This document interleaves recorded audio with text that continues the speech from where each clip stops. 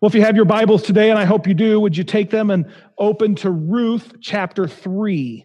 Ruth chapter 3. It's here in Ruth chapter 3, by most counts, that we kind of hit the climax or the pinnacle of the story of Ruth and Naomi and Boaz. You see, it's in Ruth chapter 3 that Naomi begins to shift from empty to full. That Naomi transitions, from bitter back to pleasant. It's here in Ruth chapter 3 that in this story, Ruth speaks for the last time. We hear her last spoken words here in the climax chapter, Ruth chapter 3. It's here where Boaz verbalizes the commitment that makes this story so significant in all of Scripture, when Boaz promises to do his part to redeem Ruth and Naomi and to bring them from ruin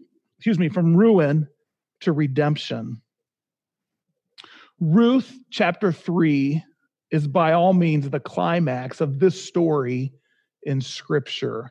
But even more important than the climax of the story is the beautiful picture of the gospel that we see play out in Ruth chapter 3. The gospel is on full display here. And what I'd like to do today is look together and see how the gospel is pre-enacted, if you will, through the characters in this story. So if you have your Bibles open and you're ready, again, we're in Ruth chapter 3 today, and I'm going to start reading in verse 1 if you'd like to follow along. Ruth chapter 3, starting in verse 1.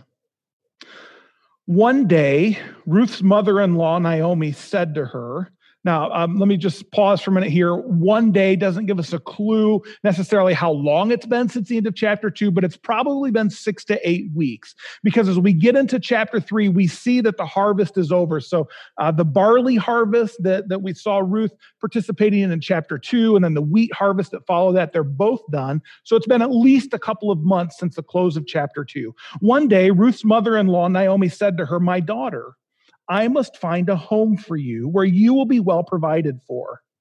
Now Boaz, with whose women you have worked, is a relative of ours. Tonight he will be winnowing barley on the threshing floor. Wash, put on perfume, and get dressed in your best clothes. Then go down to the threshing floor, but don't let him know you're there until he's finished eating and drinking. When he lies down, note the place where he's lying. Then go and uncover his feet and lie down. He will tell you what to do." So in Ruth chapter 3, the gospel is on full display, and we get the privilege of seeing it first pre-enacted by Naomi. Specifically, we see that Naomi selflessly empties herself of everything she has left. Naomi selflessly empties herself of everything she has left. Now, remember the story of Naomi. Remember what's happened with her. At the beginning of the book, we see that she and her family left Bethlehem as famine refugees, and they ended up in Moab, a country, a land that are arch enemies of Israel. And while they're in the land of Moab, Naomi's husband Elimelech dies. And sometime apparently after he dies, their two sons, Chilion and Mahlon, they marry Moabite women, Orpah and Ruth. And then sometime later, we don't know how long later, but Naomi's two sons die. And so Naomi is stuck as a famine refugee in a foreign land with two daughters-in-law who she needs to take care of. And she begins to realize, this isn't going to work. I'm not going to survive here. And so Naomi makes the trek from Moab back to Bethlehem. And as she sets out, her two daughters-in-law set out with her. But partway into the journey, she urges them, go back and find rest and security in your father's households. But one of her daughters-in-law, Ruth, says, no, I won't do it. I'm going with you. And there on the road between Moab and Bethlehem, Ruth makes a commitment not only to stick with Naomi. This isn't just a matter of loyalty, but Ruth makes a commitment to follow Naomi's God. We would say in modern language, she has a conversion experience. She becomes a follower of the God of Israel. Well, Naomi returns to Bethlehem. And when she does, the first scene in Bethlehem, we hear Naomi summarize her life, and she says that it's empty. In spite of the fact that one of her daughters-in-law, who had no obligation to, stuck with her and even became a follower of Naomi's God, in spite of that, she says, my life is empty. God has turned against me. I'm bitter. And then we saw in chapter 2 as God leads Ruth into the field of Boaz, and Boaz blesses Ruth and Naomi. We see not only Boaz's loving kindness, but God's loving kindness all over that chapter. And at the end of chapter 2, a couple weeks ago, we saw that Naomi was starting to soften. Something in her was starting to shift. And so as we enter chapter 3, there's now been a couple of months, and presumably a couple months of Boaz showing Ruth and Naomi God's loving kindness. And now what we encounter is a Naomi who doesn't so much say, my life is empty, but who seems to view her life as overflowing with God's chesed, God's loving kindness. And so it's like Naomi looks around and she realizes if she doesn't act now, that Ruth is going to become an empty widow. Naomi realizes that if she doesn't take action now, they may not make it the next 10 months until the harvest season again. She didn't know what to do. So the only thing she could do was to hatch a plan to get Ruth hitched. And so, of course, as she starts to think about that, her mind goes to Boaz. Boaz had shows incredible kindness to Ruth and to Naomi through the barley and the wheat harvests. And so perhaps he would be willing to open his home and his heart to Ruth. Now, you remember Boaz. When we first met Boaz in chapter 2, or when we first hear about him, when we first hear Naomi talk about him, she refers to Boaz as we said the Hebrew word is goel, or in English, a guardian redeemer or a kinsman redeemer. That phrase, that Hebrew word goel, is a technical term. And what it means for Boaz is that he has both a moral and a legal responsibility, an obligation to help Naomi purchase back Elimelech's land, Naomi's dead husband, so that Ruth and Naomi would have something to live on. But what's interesting here is how Naomi talks about Boaz at the beginning of chapter 3. Notice again verse 2. Naomi says to Ruth, "Now Boaz, with whose women you have worked, is a relative of ours." It's interesting, as Naomi describes Boaz here in chapter 3, she doesn't use the word goel, the word that carries obligation and responsibility. Matter of fact, as she described Boaz in chapter 2, she uses that word goel, and she uses another Hebrew word that means that he's a close family relative. But here in chapter 3, as Naomi begins to hatch her plan or to describe her plan, she drops goel altogether, and she refers to Boaz simply as a distant relative. Yeah, he's part of the family, but he's like the weird uncle that sometimes shows up, or however you want to understand that. Now, what's up with that? What caused that shift that she would a couple months earlier talk about him as a close relative with obligations to fulfill, and here in chapter 3, she would refer to him kind of as just another extended family member? I think what we're seeing here is a shift in Naomi's perspective. We're seeing a softening of her heart. You see, when she first got back to Bethlehem, all she could feel and taste and see was the incredible grief that marked her life. Everything she knew, she had lost. She had no hope coming back to Bethlehem. Or at least as she saw it, she didn't. And so when she encountered Boaz, she thought, this is it. This is what I deserve. I don't deserve all this pain and hardship and suffering. I don't know why this happened to me. It's not my just deserts. But here's Boaz, and he has an obligation to make things right for me. It's his responsibility. This is what I deserve. This is my just deserts, and he must do his part to make things right for me. And then, like I said, we begin to see over the next couple months as the barley harvest and the wheat harvest go on, and Boaz continues to show Naomi and Ruth God's loving kindness. We see Naomi's heart begin to soften, and she's no longer saying, this is about me. It's no longer her hardship and her suffering and her emptiness that dominates her perspective. And so as her heart softens and she begins to realize that her life is still full of things like God's chesed, God's loving kindness, she begins to look around. And she begins to realize that she needs to do something to help Ruth. And so she hatches this plan. Let's get Ruth married. And actually, if Naomi's plan would have worked the way that Naomi sketched it out, the end of chapter 3 would have ended with a marriage ceremony. Naomi's plan is that Ruth is married before the night is over. She's so concerned that Ruth have a husband to take care of her, a place to find rest and security. Now, this may make it sound like Naomi's become a romantic matchmaker here, and that's actually how some Bible studies and some sermons how they deal with this text. But I want to suggest to you that there's more happening here. I want to suggest to you that Naomi is emptying herself of the only thing that she has left, or at least the only tangible thing. She's realized that her life is actually full of God's loving kindness, that he hasn't turned his back on her, that he hasn't turned against her. And so because her life is full of his loving kindness, she's able to take the one thing that's good in her life, Ruth, and she's able to give that away.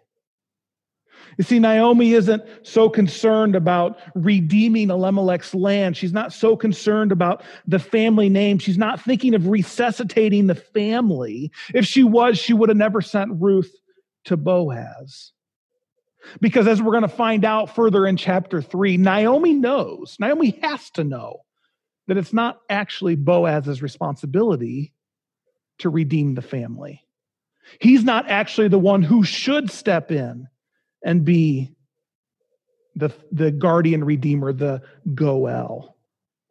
But since her agenda here has nothing to do with Boaz becoming the guardian redeemer, because it has nothing to do with saving the family name, I believe what Naomi is doing is pouring out what little she has left in tangible goods, relationships, so that Ruth can experience something good.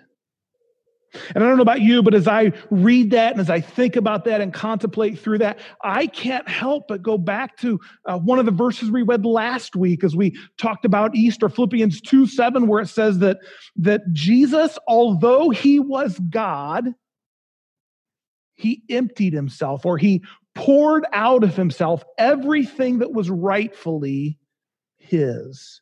As I look at what Naomi's doing here, how she's setting aside her right to be redeemed by a Goel, as she's sending away Ruth, the only avenue, the only conduit through which food and God's blessings have come into her life, she's emptying herself of what was rightfully hers. She is pre-enacting what we see Jesus do in the Gospels. But Naomi's not the only one who's modeling gospel living. Let's continue to read in Ruth chapter 3, and you'll see what I mean. Ruth chapter 3, I'm going to pick up at verse 5.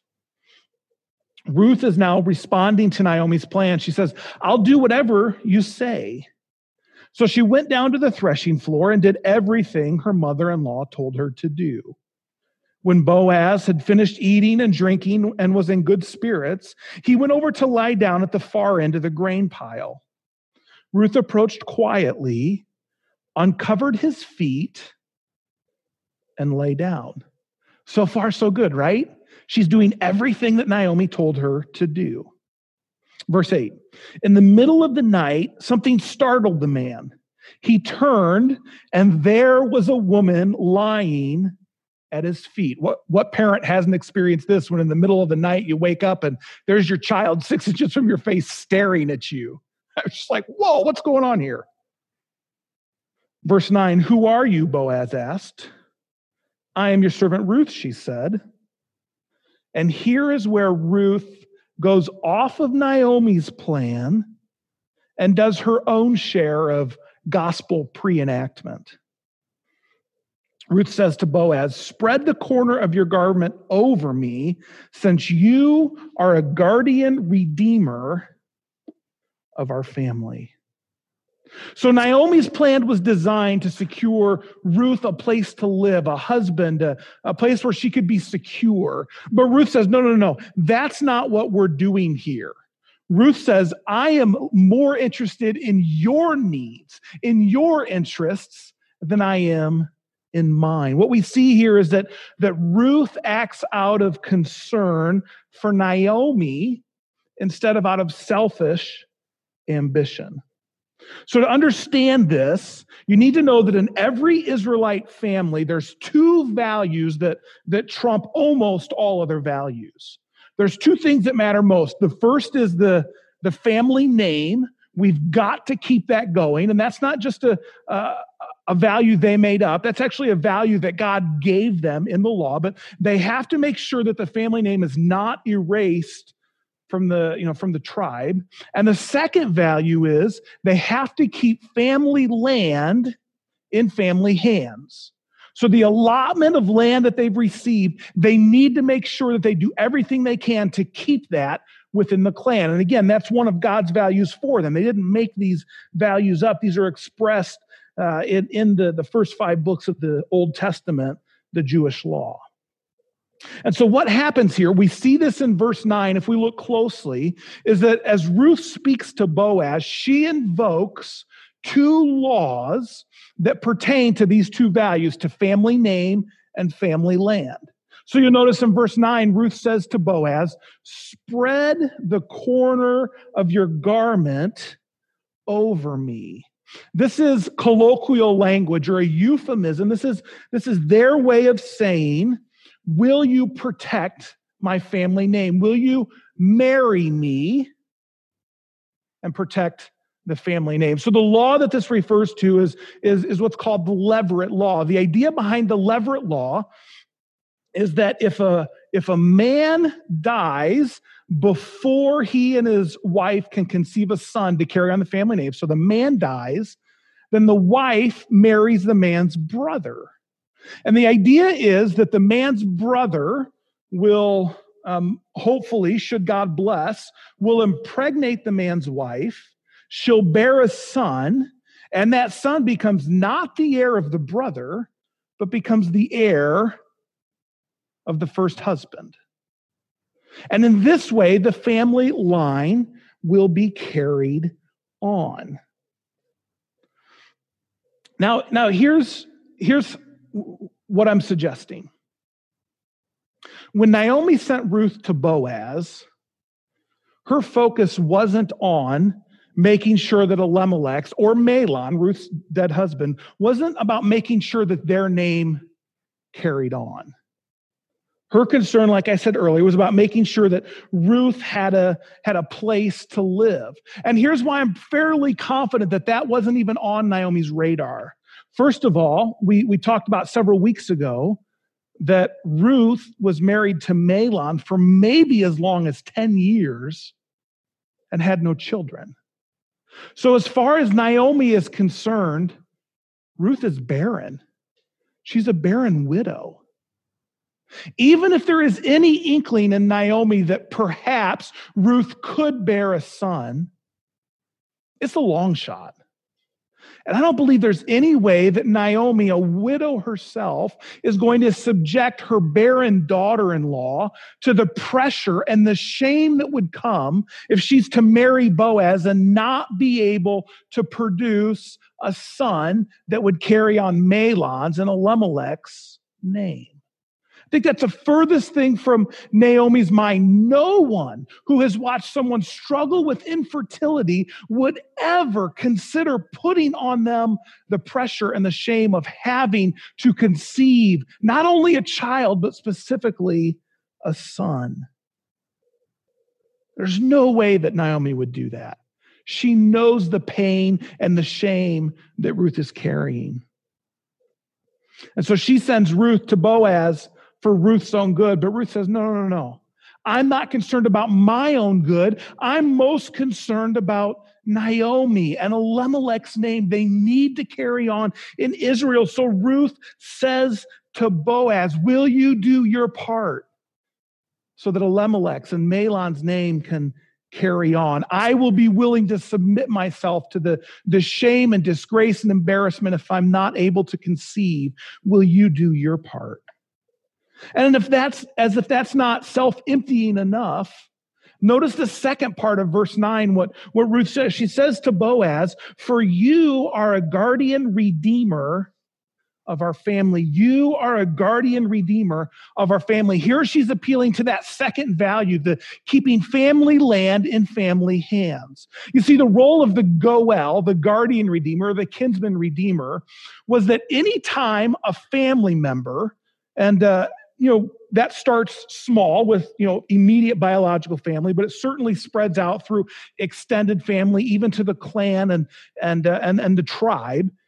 Anytime an Israelite were to lose his land for some reason, say he came on hard times and had to sell his land or part of his land, or like in this case, say he died and there was no one to carry on the land to take ownership and make sure that what happened needed to happen. Anytime that happened, the kinsman redeemer, the guardian redeemer law said that the closest relative possible was to buy the land back to make sure that it didn't leave the family name.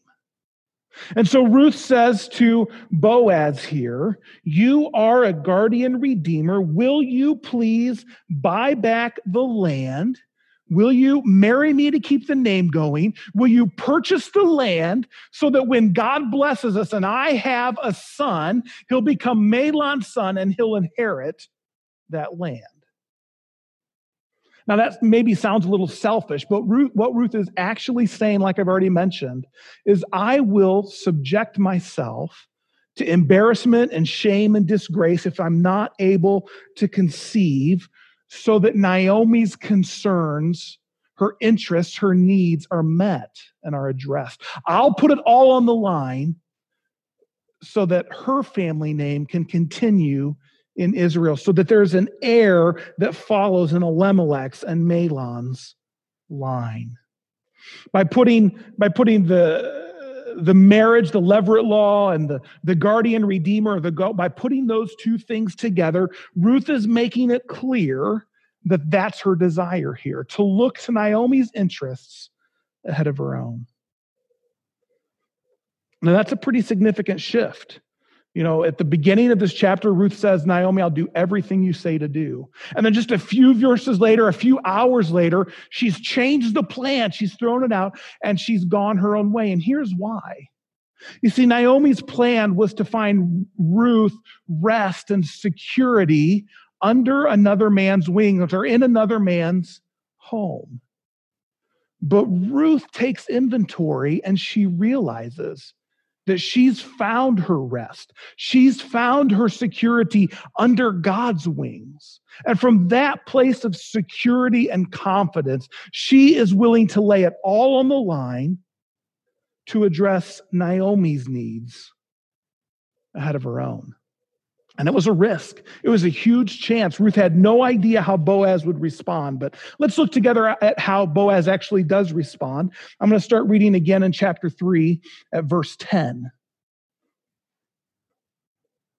Boaz says, "The Lord bless you, my daughter. This kindness is greater than that which you showed earlier. You have not run after the younger men, whether rich or poor. And now, my daughter, don't be afraid. I will do for you all you ask. All of the people in my town know that you are a woman of noble character. Although it's true that I am a guardian redeemer of our family, there's another who's more closely related than I. Stay here for the night. And in the morning, if he wants to do his duty as your guardian redeemer, good. Let him redeem you. But if he's not willing, as surely as the Lord lives, I will do it. Lie here until morning. Verse 14. So she lay at his feet until morning, but got up before anyone could be recognized. And he said, no one must know that a woman came to the threshing floor. He also said, bring me the shawl you're wearing and hold it out. When she did so, he poured into it 6 measures of barley and placed the bundle on her. Then he went back to town. I want to help you see here how Boaz willingly sacrificed. He willingly sacrificed to redeem Ruth and Naomi. Now, both of these laws that we've just talked about, the Levirate law and the kinsman or the guardian redeemer law, they both require great sacrifice. Let's start with the Levirate law. In some ways, we can think of the Levirate law like what happens when unexpected guests show up to your Easter dinner. I don't know if you've ever experienced this, but when I was growing up, I experienced this all the time at my Grandma Wade's house.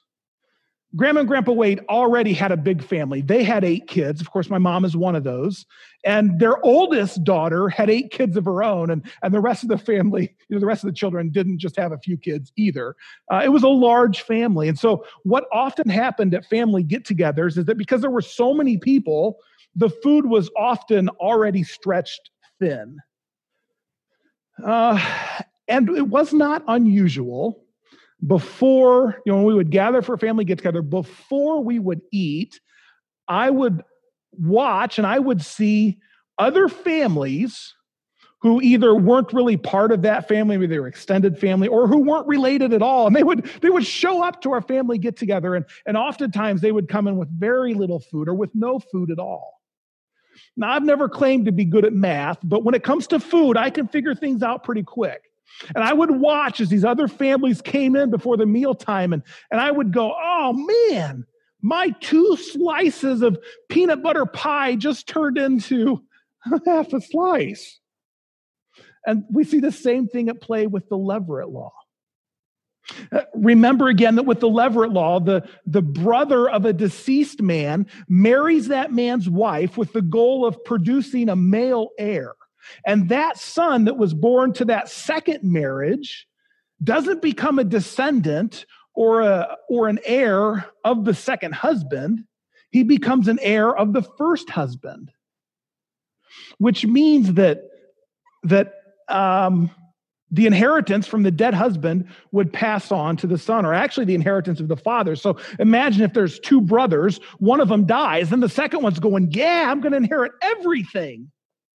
But then the Levirate law clicks in, and sure enough, he bears to his brother's wife a son, and now it's back to splitting the inheritance 2 ways. And so you can see how with the Levirate law, the inheritance, like pie at a family get-together, the piece becomes smaller and smaller as this takes effect. And so what we're seeing here for Boaz, and in Boaz's case, it's not even necessarily a matter of him losing some inheritance, but it's a matter when these 2 laws are combined of him spending money to purchase land that he won't get anything from.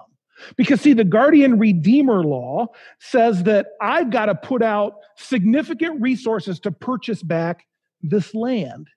And I won't get any revenue from it. I won't get any of the goods from it because it's not actually my land. I'm purchasing it back from my family member so that it can stay in the line, so that it can stay deeded under the family name.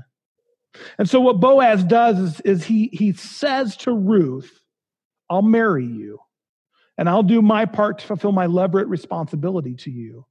And I'll buy back Elimelech's land. And all that land will become our son, but it'll go all to him, and it'll pass down through Elimelech's line through our son. That's a significant financial sacrifice for Boaz. More than money, though, I want you to notice that Boaz willingly lays his reputation on the line for Ruth. Okay, so to understand how Boaz lays his reputation on the line, let's talk a little bit about the threshing floor. The threshing floor was often located outside of the city gates because they needed an open place where the breeze could blow through, which meant that it was a little less secure. Not only was it a little less secure, but the threshing floor, especially when it was in use, was known to be a place of revelry. Just imagine the scene. The harvest is over, and so now the harvesters or the landowners are beginning to see how much wealth their fields have grown for them in those growing seasons. So as they're threshing their wheat, their barley, what have you, spirits get a little high. There's feasting, there's celebration. This is payday or pay month, really, as they see their wealth and they celebrate. And so it wasn't unusual, historical sources tell us, for the threshing floor to be a place of revelry and partying and drunkenness, a place where no woman would go. We even see that here in the verses we read, right?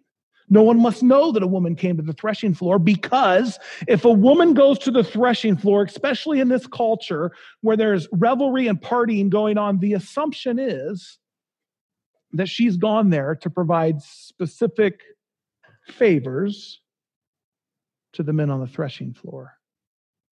So when Boaz wakes up in the middle of the night and he finds a woman laying at his feet, the underlying presumption is that she is there to offer him some kind of sexual favor in return for some kind of other favor. And so when he wakes up and he finds out that there's a woman at his feet, his best, most immediate option is to tell her to leave. You see, Boaz is a man of character. He's an upstanding man. And for him to engage in that kind of impropriety would ruin his name in Bethlehem. So if he's going to protect his reputation, he has to send her away. But notice he doesn't do that. When he finds out it's Ruth,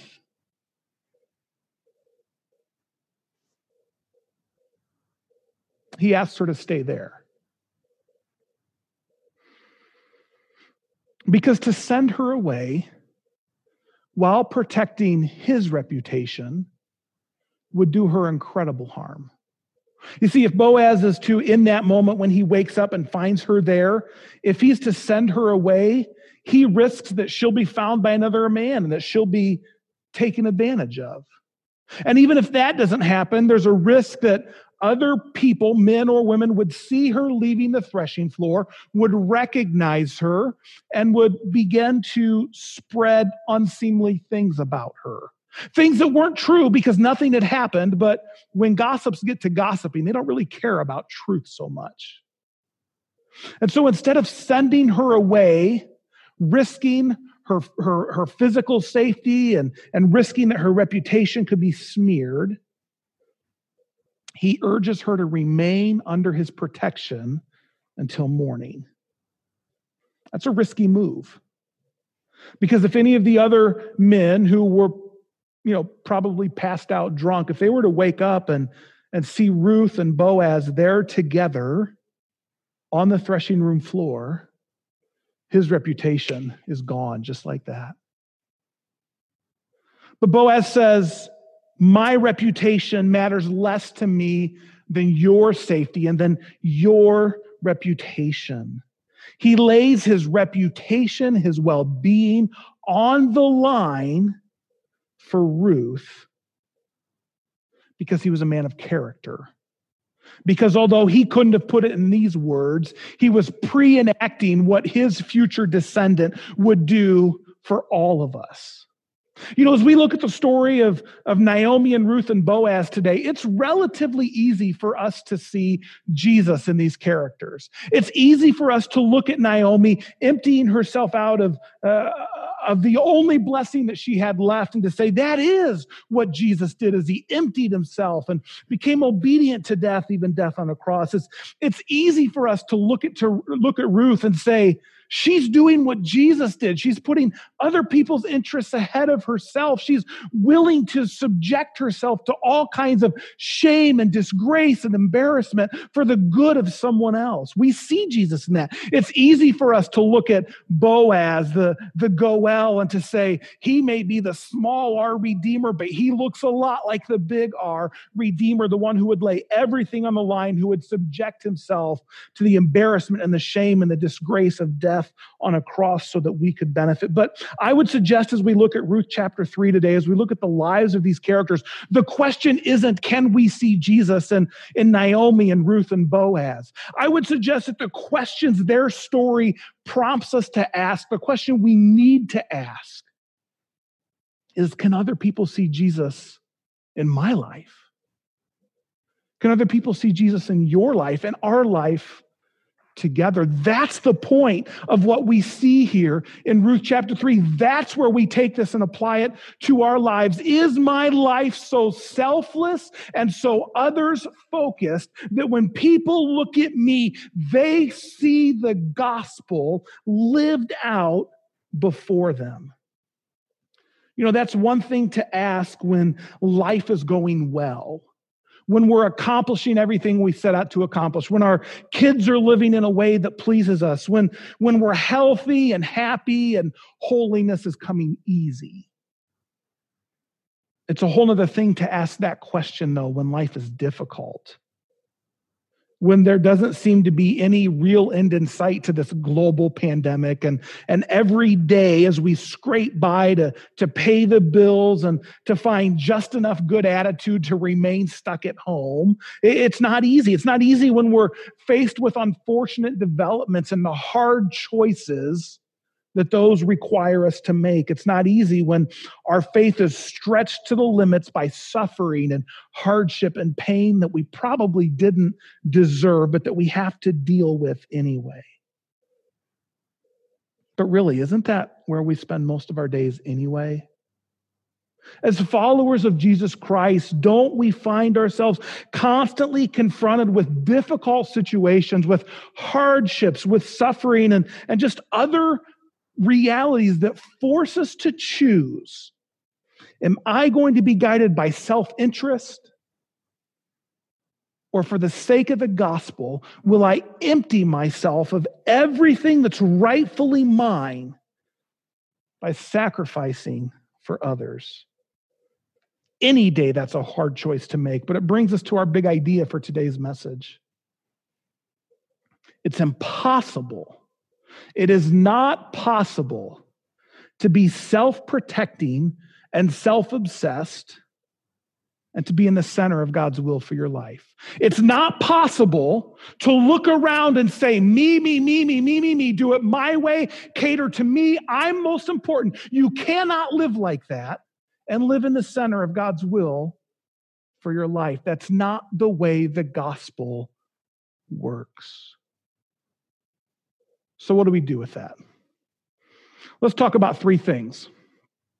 Let's talk, first of all, about these stay-at-home orders. Okay, I know. Now we're going to start stepping on toes.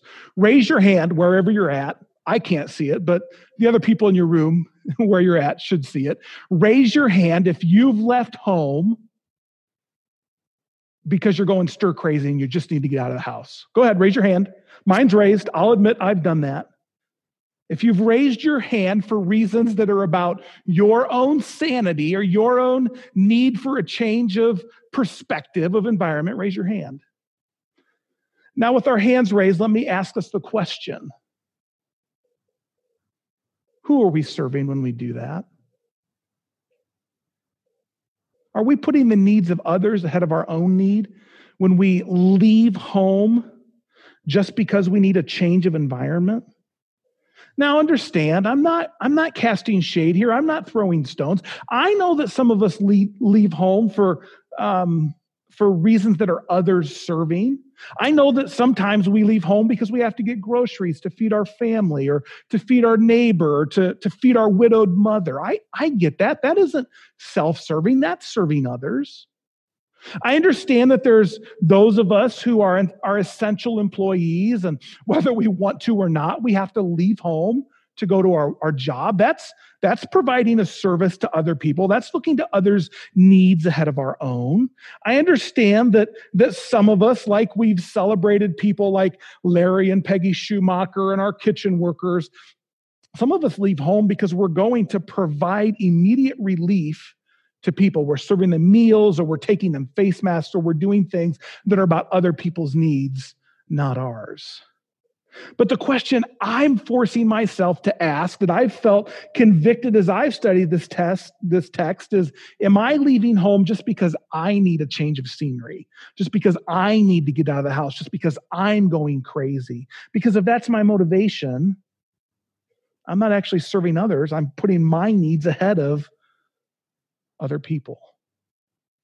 Let's talk about another thing. Let's talk about these stimulus checks that we got this week. Many of us watching probably this week on tax day, ironically, received money from the government. Let me ask you, what's happening with your stimulus check? Do you already have it spent? Did you have it spent before it ever hit your bank account? What are you going to do with those funds? Are they going to be about you?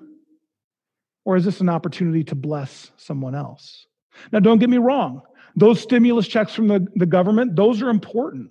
I mean, some of us need those to pay rent, or to pay the mortgage, or to pay utilities, or to buy groceries for our family. And if that's the case, by all means, use it for that. By doing that, by paying your bills and feeding your family, according to 1 Timothy 5:8, you are doing what God wants you to do with those. You are being godly in using those funds in those ways.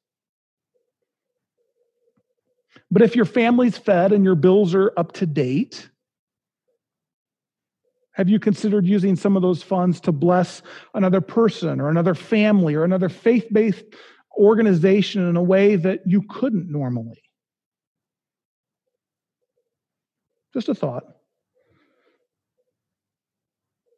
It's an opportunity to put someone else's needs ahead of your need for a bigger or a better toy, or a bigger cushion in your savings account. And finally, let's talk about dishes. Let's talk about dirty dishes. Yesterday, about a half hour before I had to leave home to come here to the church for our production rehearsal, I went into the kitchen with the intention of taking care of the dirty dishes so that Sarah didn't have to. Sarah's been working on a project for some other people, and I really wanted her to be able to focus on that. And so I thought, I'll take care of the dishes and it'll be done. Well, as I walk into the kitchen, it just so turns out that's the same time that everyone else in the family decides they need to use the toaster, which is right above our dishwasher. And so I'm watching it going, well, I still have time. And I watch one family member after another family member go to the toaster. It's only a 2-slot toaster. And so I'm going, man, I'm running out of time here. And so, I finally said, I was planning on doing dishes before I left. And so as soon as you guys are done, I'll go ahead and do that. And I may need to leave a little late. Well, Sarah looks at me and she says, don't worry about dishes. I'll take care of them. I said, no. Let me do them so that you can sit and yarn while I'm gone and you can work on that project you're doing. She said, no, I'll take care of them. You don't need to worry about it. Now don't be confused. Sarah and I aren't always selfless like that. Usually the conversations in our house is, no, it's your turn to do the dishes. No, it's your turn. No, it's your turn. But take that story and convert the word dishes to whatever fits in your life, in your relationships. Maybe in your life, it's about taking the trash out so someone else doesn't have to, or maybe it's about doing more than your part of the group project. Maybe it's about not returning your brother's snotty glare with a rude comment. Maybe it's about not remaining silent while another coworker gets overlooked or mistreated or is acting unethically. Here's the point. To live a gospel-centered, a gospel-focused life requires of us. If we're going to live in the center of God's will, it requires of us that we put the needs of others ahead of our own needs. And that means everything from dirty dishes to sacrificing everything and laying everything on the line the way that the characters in Ruth chapter 3 did. This is the only way to live a life that reenacts the gospel, a life that imitates what Jesus Christ did. And so today, as we spend some time here praying together at the end of this sermon, let me encourage you, make it your goal this week, make it your goal that just like Naomi and Ruth and Boaz pre-enacted the gospel of Jesus Christ, that this week in the small things and in the big things, as God gives you opportunity, you will reenact the same attitude that Jesus Christ had, where others' needs become more important than your own. And in that way, you live a gospel-focused life in the center of God's will. Will you pray with me? Heavenly Father, we thank you for this example that we have here in Ruth chapter 3, maybe the last place we would expect to see the gospel lived out in the Old Testament before Jesus even comes on the scene as far as we know. But thank you for the example that we have, that we can, all of us who are followers of Christ, who have taken shelter under God's wings, we can live out the gospel by putting other people's needs ahead of our own. We could be more concerned about others than we are about ourselves. And in that way, we reenact, we demonstrate, we embody what the gospel means and what Jesus Christ did for us. Father, in my own life this week, would you help me to have that attitude that says, it's not about me, it's about you. You are more important to me than I am to me. Would you help my friends who are watching here to find concrete, practical ways this week, from dirty dishes to life-altering sacrifices that demonstrate the gospel? And Father, may we together be a community of faith who says the needs of the other are more important to us than our own needs.